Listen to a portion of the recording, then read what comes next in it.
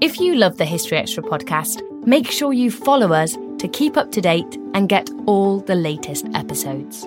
Thanks for your support, and I do hope you enjoy this episode. This episode is brought to you by Indeed. We're driven by the search for better, but when it comes to hiring, the best way to search for a candidate isn't to search at all. Don't search, match with Indeed. Use Indeed for scheduling, screening, and messaging so you can connect with candidates faster. And listeners of this show will get a $75 sponsored job credit to get your jobs more visibility at Indeed.com/historyextra. Just go to Indeed.com/historyextra right now and support our show by saying you heard about Indeed on this podcast. Terms and conditions apply. Need to hire? You need Indeed. This episode is brought to you by Visit Williamsburg.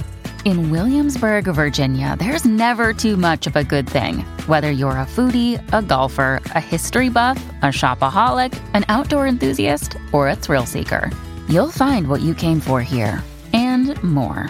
So ask yourself, what is it you want? Discover Williamsburg and plan your trip at visitwilliamsburg.com. 3 great words. Free, fries, Friday. Especially when they're used in that exact order. Get a free medium fries with $1 minimum purchase. Ba-da-ba-ba-ba. Valid one time on Fridays at participating McDonald's through 12/31/24. Excludes tax, must opt into rewards. Another day is here, and you're ready for it. What to wear? Check. Breakfast, lunch, and dinner? Check. Planning for what's next and how to save for it? That's where Bank of America can help. For your financial to-dos, Bank of America has experts ready to help get you closer to your goals. Get started at one of our local financial centers or 24/7 in our mobile banking app. Find a location near you at bankofamerica.com/talktous. What would you like the power to do? Mobile banking requires downloading the app and is only available for select devices. Message and data rates may apply. Bank of America N.A., member FDIC. Welcome to the History Extra podcast. Fascinating historical conversations from BBC History Magazine and BBC History Revealed.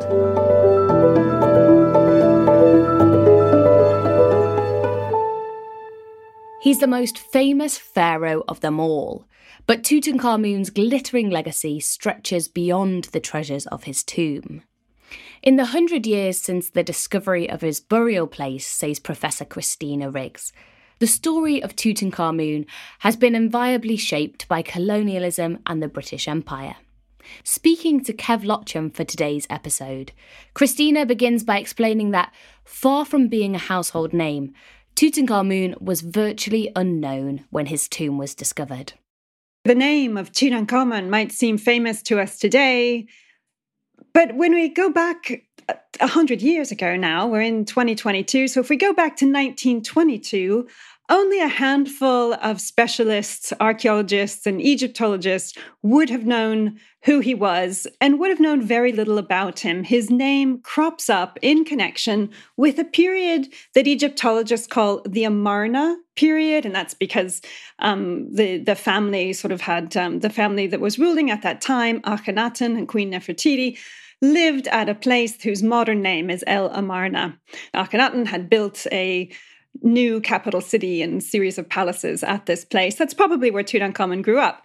So he reigns around, we're in the 1330s, 1320s BC, but nobody was really sure very much exactly even whose child he was, how he was related to this family, how long he reigned. So the figure of Tutankhamun is strictly for specialists until November of 1922, when the British archaeologist Howard Carter, who'd been working in the Valley of the Kings, reports to his patron, his sponsor, the Earl of Carnarvon, that he had found a royal tomb. That's really fascinating. So, and until his discovery, he's almost like a minor pharaoh in Egyptology, and as soon as he's found, he's the pharaoh. He's the pharaoh. He hits he goes from 0 to 60 in no time. But still, I think also partly because so little is known about him. The discovery of the tomb is fascinating to the media, to the public, because it's a royal tomb that seems never to have been entered before. So an untouched royal burial, never found before in Egypt. Also, because there's this name of a king that's not familiar to people, you can kind of project different ideas onto it. There's not a pre-existing, he's not a figure from the Bible. He's not a figure that was known from Greek and Roman authors writing about Egyptian history. There's no other record of him that people are familiar with. So, wow, you can imagine, blank slate, make this guy into an icon. And not just a blank slate in terms of his character, but once you got that tomb, it's not blank at all. I think the number I took from your book was 5,640 or so objects. I mean, that's a huge discovery. It's a massive discovery. And I think it's important to understand at the time just that nobody knew what to find. And that we talk about discovery as if it's a one-off thing, an instant, light bulb going off in the head. This excavation took 10 years and was extremely complicated, as you'll know from reading the book. Lots of different stages, physical difficulties, political and funding issues that came into it. So it's 10 years before the whole story or the whole tomb is cleared and documented. It's an exhausting process. And the moments that fix in people's minds are just a couple of key kind of big flashy moments.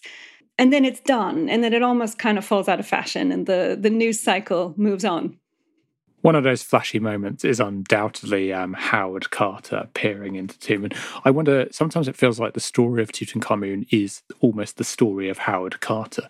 But it's a point you make. I mean, there's lots more people involved, and you kind of alluded to just now, lots more people involved, and not just Westerners either, but especially Egyptians.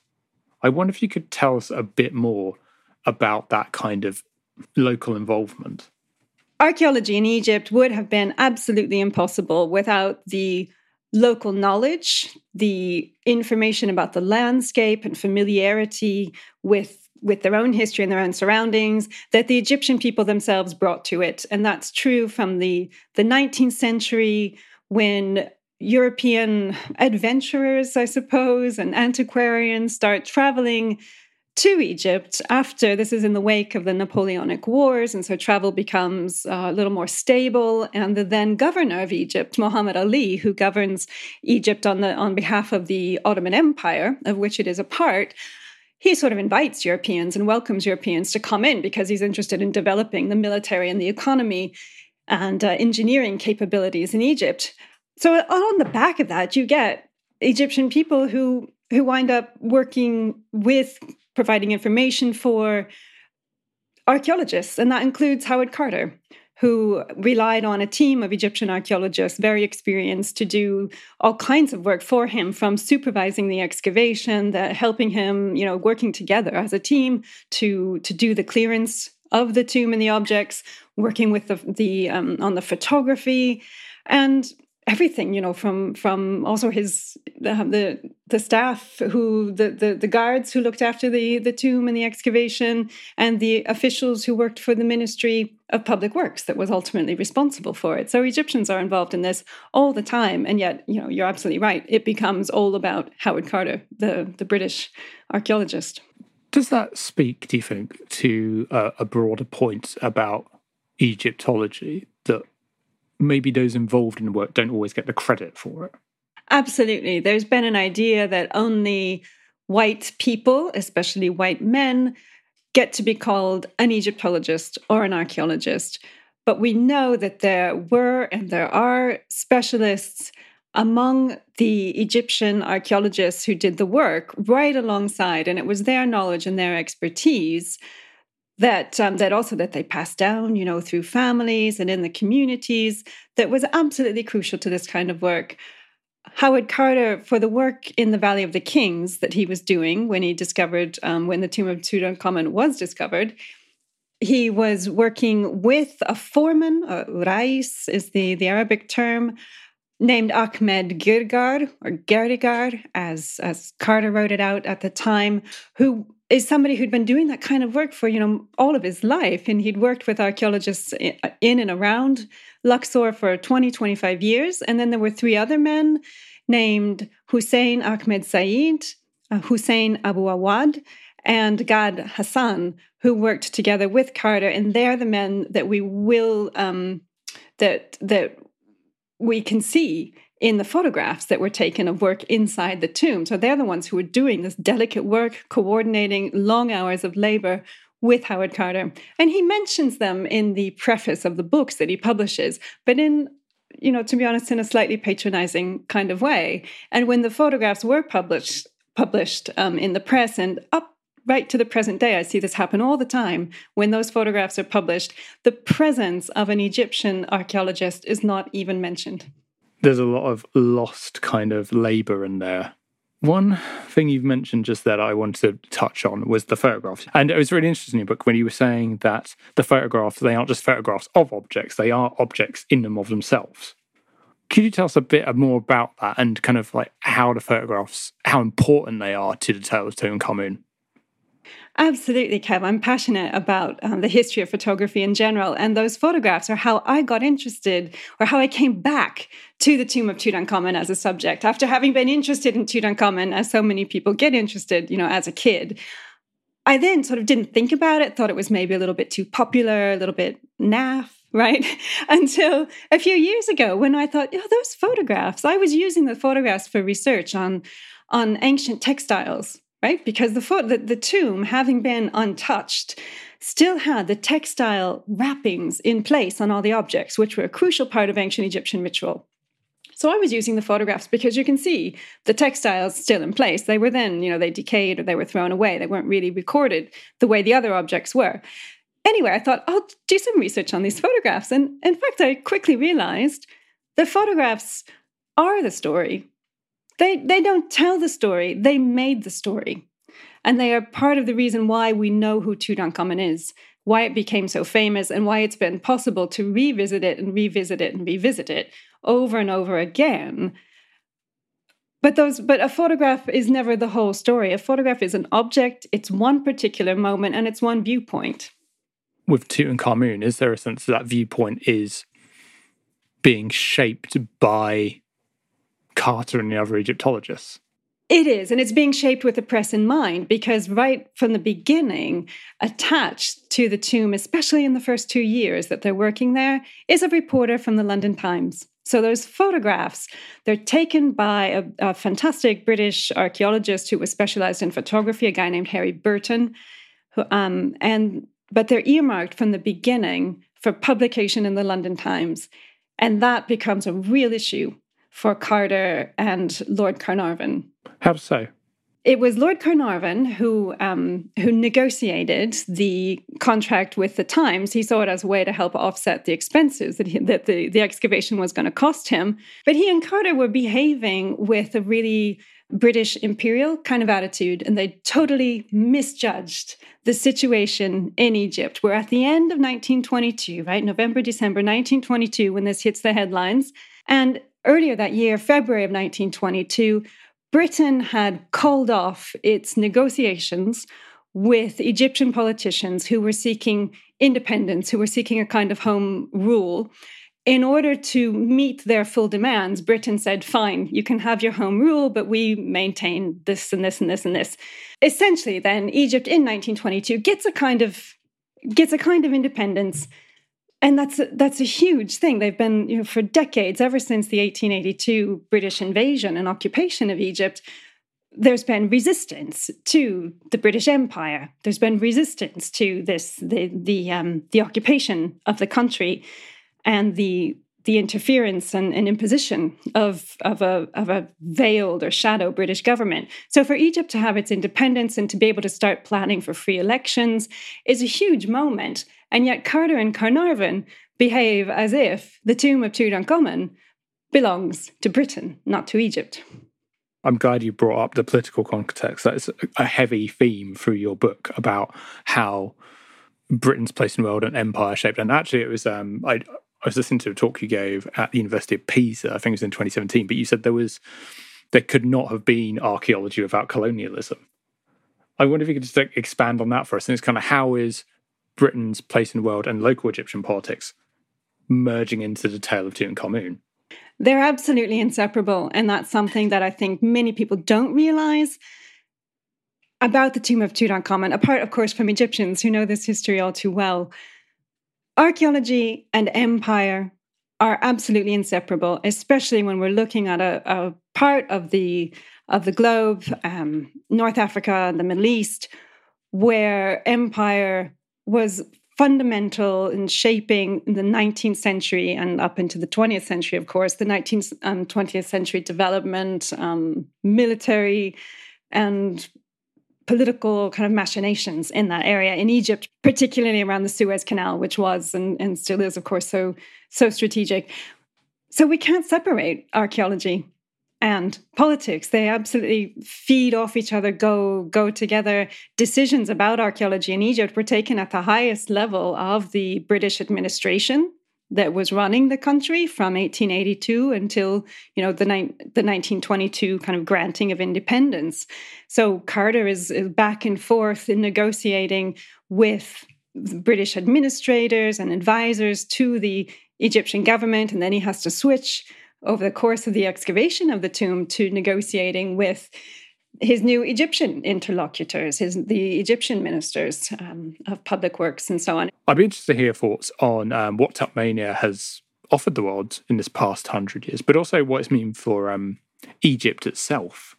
We think of Tutmania, this fervor for Tutankhamun. We think of it as a Western phenomenon. It was really a kind of global phenomenon. There's already a huge interest in ancient Egypt, right, going into 1922.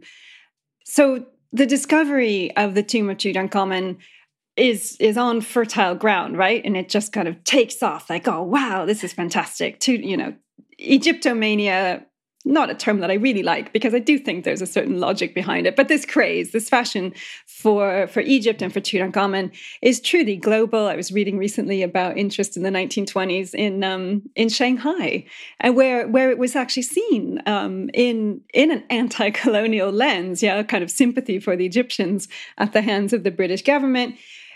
Tutankhamun just fits the 1920s. He fits this mood after the losses and the devastation of the First World War. He fits a mood in Europe and America in particular of let's have fun, let's just design, mass consumption, consumer culture, a global media phenomenon, music, the Jazz Age, Art Deco, which Art Deco is a later 1920s phenomenon, but Tutankhamun seems ready-made for this. He's also hugely popular in Egypt. If we look at the reaction in Egypt, where, as I've said, that Egypt's won its independence. It's got its first kind of independently elected prime minister. The first prime minister who's chosen after independence is a man named Saad Zaghloul, who'd been resisting British rule for decades. And there's also a fashion in Egypt for this is fantastic. This speaks to the reawakening of Egypt as a country after the decades of British occupation and centuries of rule from the Ottoman Empire. I think in Britain, I often talk about this with my students. We've had these commemorations of the ending of the First World War in 2018. Well, in fact, the First World War kept rumbling on in the Middle East, and we see its effects still today. So as the Ottoman Empire broke up, that's what created this opening in Egypt to lobby for independence. And so Tutankhamun is embraced, there's school plays, there's poetry, there's media coverage, so Egyptians going to Luxor to see the tomb. It's something that everybody can shape and react to and engage with to fit their own perspective. Still to come on the History Extra podcast. And that in understanding the politics of the past, we can look more carefully at the politics of the present that shape the way we think about the past.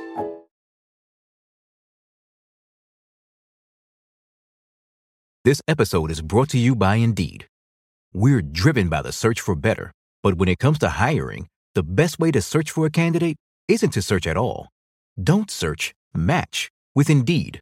Use Indeed for scheduling, screening, and messaging so you can connect with candidates faster. And listeners of this show will get a $75 sponsored job credit to get your jobs more visibility at Indeed.com/HistoryExtra. Just go to Indeed.com/HistoryExtra right now and support our show by saying you heard about Indeed on this podcast. Terms and conditions apply. Need to hire? You need Indeed. eBay Motors is here for the ride. With over 122 million parts, you can make sure your number one ride or die stays running smoothly. Brake kits, LED headlights, bumpers, whatever your baby needs, eBay Motors has it. And with eBay Guaranteed Fit, it's guaranteed to fit your ride the first time, every time. Plus, at these prices, you're burning rubber, not cash. Keep your ride or die alive at ebaymotors.com. Eligible items only, exclusions apply. This episode is brought to you by FX's The Veil, starring Elizabeth Moss. FX's The Veil is an international spy thriller that follows two women as they play a deadly game of truth and lies on the road from Istanbul to Paris and London. One woman has a secret, and the other has a mission to reveal it before thousands of lives are lost. FX's The Veil, now streaming, only on Hulu.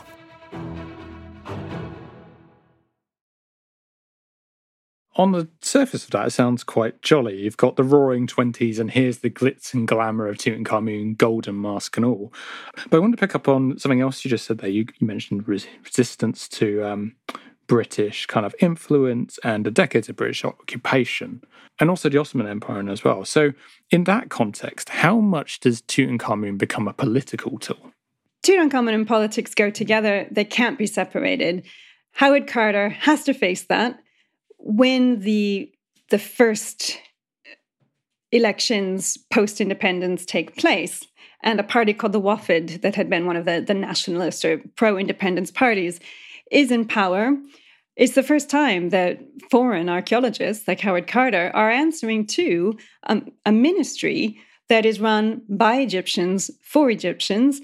There are still British government advisors, and the actual Antiquities Service, as it's called, the arm of the ministry that overlooks excavations in Egypt, is run by a French archaeologist. So we've got a real transnational melting pot here of who runs excavations in Egypt and who speaks for Egypt, who represents those in the press. And so the deal that Carter and Lord Carnarvon had made with the Times really sours that relationship.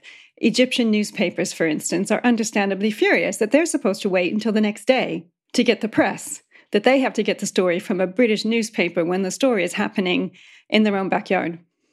In the end, Howard Carter and the Egyptian government find a way to work together. They make peace, especially after a friendlier, more pro-British government winds up in place. And it's only Howard Carter, really, who can continue the work that he started. So he keeps on excavating and recording the tomb right up into the 1930s, 1932, when finally everything is cleared and recorded. By that point, the world has moved on. It's got other worries. It's not so interested in Tutankhamun, and things go kind of quiet. The objects, including the famous mask, take up most of or half of the upper floor, the first floor of the Egyptian Museum in Cairo. When the war breaks out, many of the objects are stored for safety in the basements of the museum. He's always a talking point. He's always known. It's this cultural memory because of those photographs, because of the news coverage, and because of these amazing objects. It's not that Tutankhamun disappears, but he comes back. He gets a rebirth in the 1950s, and especially moving into the 1960s and 1970s. By that point, Egypt is fully independent. After the 1952 revolution, the 1956 Suez Crisis, you've got Egypt completely independent and on its own 2 feet. And Tutankhamun becomes a cultural ambassador, having been for decades from the 1920s a symbol of the Egyptian nation, Egypt's new spirit. He then becomes a cultural ambassador in the 1950s, 1960s, and 1970s, representing Egypt on its new, fully independent 2 feet in relation and on an equal stage with the rest of the world. It's really interesting you describe him as a cultural ambassador there, because one thing I picked up on in your book was, there's a number of tours of relics from Tutankhamun's tomb, and they have a similarity in the name. They're all treasures. There's at least 2 treasures of Tutankhamun. There's the treasures of the tomb of Tutankhamun. There's the treasures of the Golden Pharaoh. Is there something to be said for that, the use of that word treasures to define what we find, given it the kind of commercial aspect at the beginning? What are we saying about Tutankhamun? I think that's a really good question, Kev. A treasure is something so precious, unique, of immeasurable value. But antiquities always have a range of values, including the financial value that gets put on them for insurance when they travel, and a political and cultural value. It's interesting that a lot of the objects that get the main attention in the media in the 1920s and are featured in the photographs and in Howard Carter's presentation of the tomb, they're objects that are either made out of gold, like the mummy mask, or that are covered in gold. So gold takes on this kind of universal value. Who doesn't understand the value of a metal that cannot tarnish? Other objects from the tomb are completely forgotten and not even really recorded very well or photographed by themselves, and not always necessarily saved either. They disintegrate, or they just weren't, it wasn't possible. So I'm thinking there, for instance, of the textiles that wrapped different statues in the tomb, the clothes, a lot of, we basically have in the tomb boxes and boxes and boxes full of probably pretty much everything that Tutankhamun owned personally. His entire wardrobe, for instance, and some of his childhood items and potentially family heirlooms as well. And those, with the way that objects were kind of treated and thought about at the time, they're not as well preserved. They don't photograph so well, maybe. And so it's not until later decades that they kind of come back and are revisited. For instance, right now, the way that they're being worked on in Cairo for the new presentation in a new museum that's being built.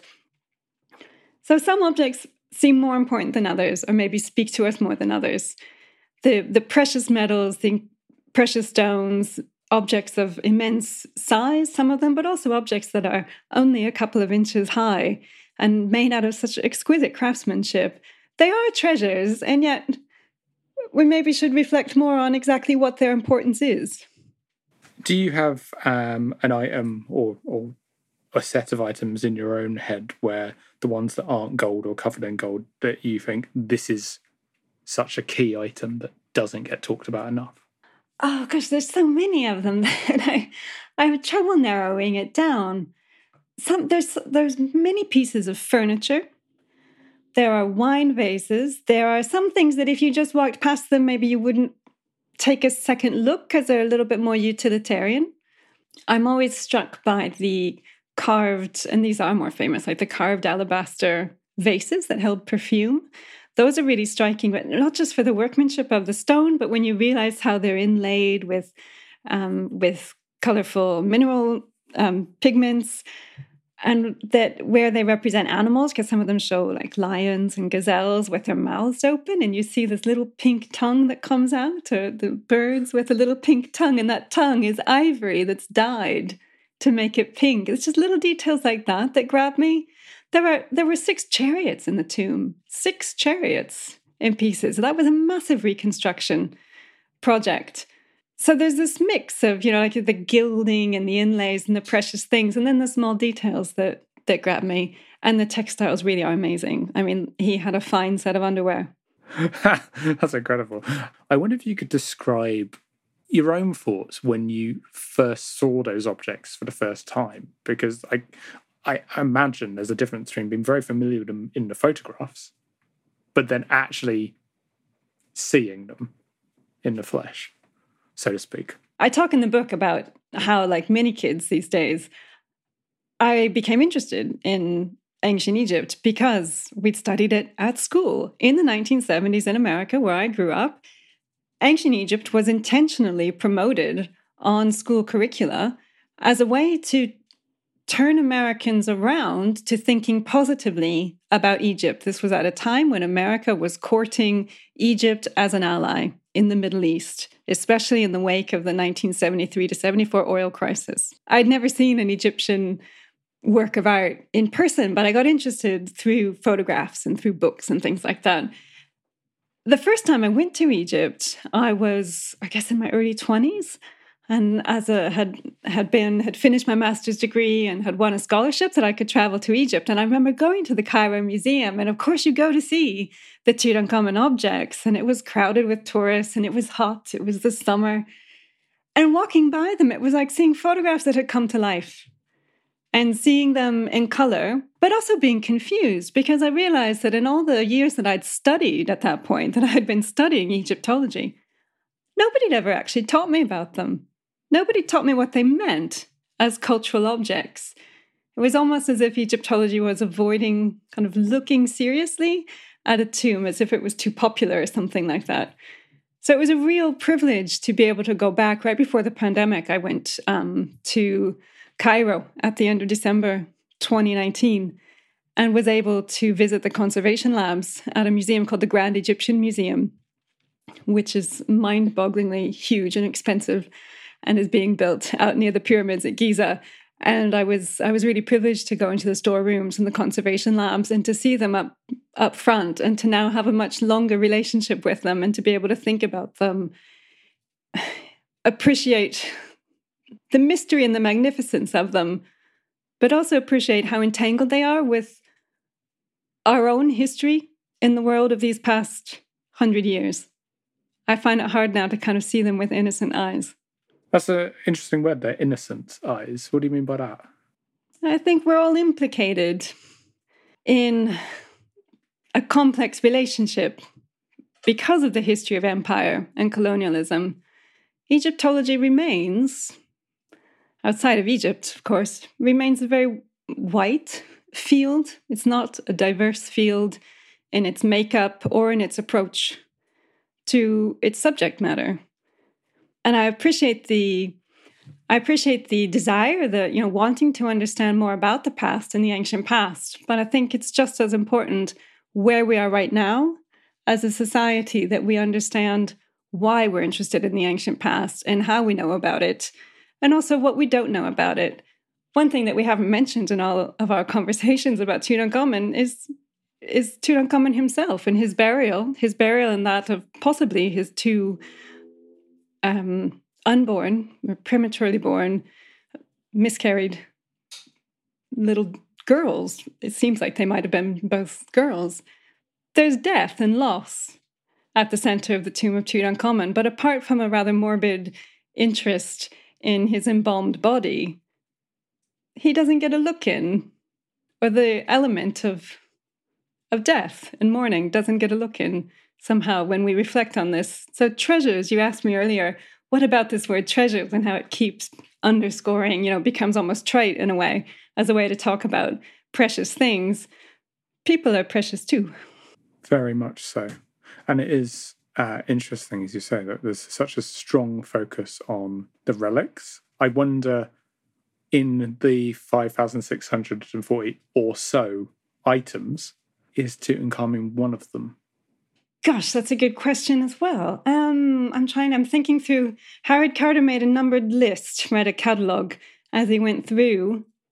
I mean, you'd hope he'd be number one, but... No, because the body, that's an interesting point. People often think, now we think Tutankhamun, we think the gold mask. The gold mask isn't revealed to the public until through photographs until February 1926. Because the body is not opened, unwrapped, and effectively destroyed, as I talk about in the book, until November of 1925. To turn the gold mask into a treasure, to turn it into what we see today, Howard Carter and the anatomists, Egyptian and British anatomists who worked on the body, decapitated Tutankhamun. This is a tomb. It is the burial of the king. And Egyptian burials are about secrecy. Nobody's supposed to see anything about them. You're sealed away in multiple layers. And kind of the more layers, the better, right? So he's a king. He gets lots of layers. The big challenge that Howard Carter and his team of Egyptian archaeologists face as they proceed into the tomb is how to dismantle the massive gilded wooden shrines that fill the entire burial chamber. Yeah? There's 4 shrines like a nest of Russian dolls, and they've been built inside the tomb chamber. It's a bit like a ship in the bottle. So that dismantling has to happen, super stressful. That's when Carter, cracks and refuses to deal with the Egyptian government anymore and says, enough, I'm out of here. It's only after tempers cool down, change of government in Egypt that's friendlier to the British government, that Howard Carter comes back and is ready, a little less press coverage, everybody's a little more calm, let's just get on with it. And so they arrange then the opening of the coffin. So he's got through the 4 shrines. Now there's a stone sarcophagus, and then there's what turn out to be 3 coffins. Again, we're thinking of those Russian dolls that are nested together. Also, each one is wrapped in its own linen shrouds. November 1925 is the week that's finally fixed for 2 anatomists, to an Egyptian anatomist and a British anatomist, to come and help Howard Carter. What they think is going to be unwrap the body of Tutankhamun. In fact, they find out that it's totally stuck inside the body. Think of like a bathtub-sized kind of coffin, right? The body is totally stuck, wrapped up in linen inside this coffin, soaked through with the kind of oily libations, right?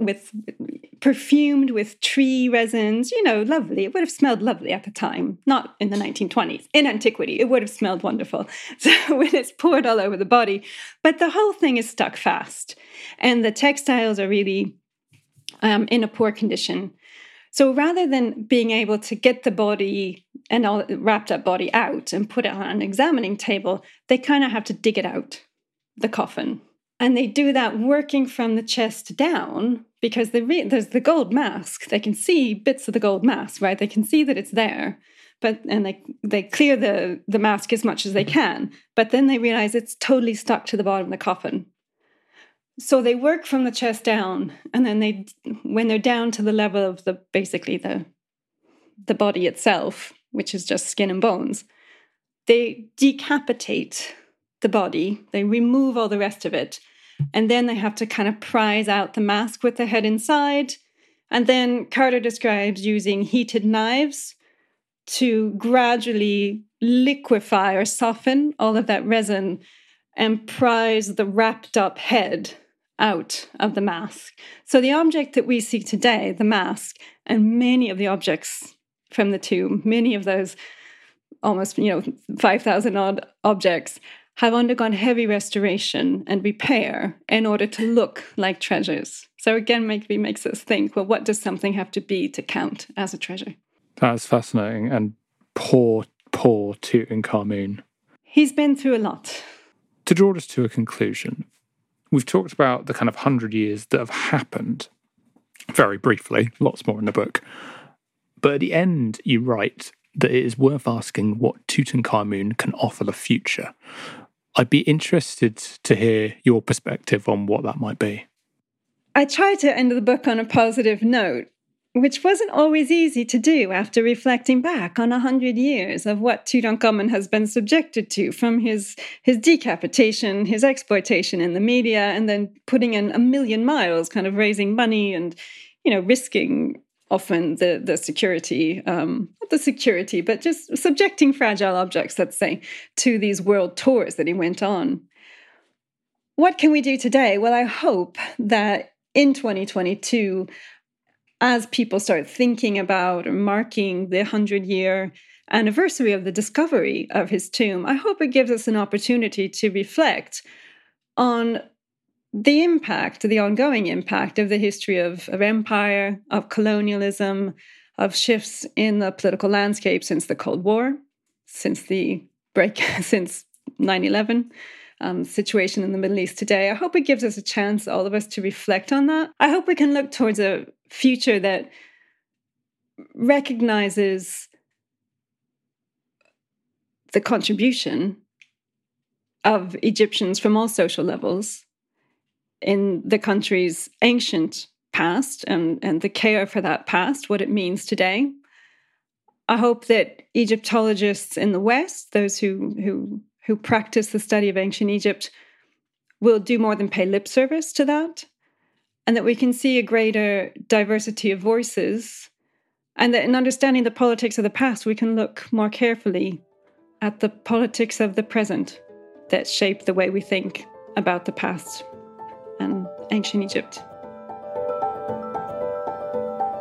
That was Christina Riggs. Her book is Treasured: How Tutankhamun Shaped a Century, which is published by Atlantic. Thanks for listening to the History Extra podcast. This podcast was produced by Brittany Colley.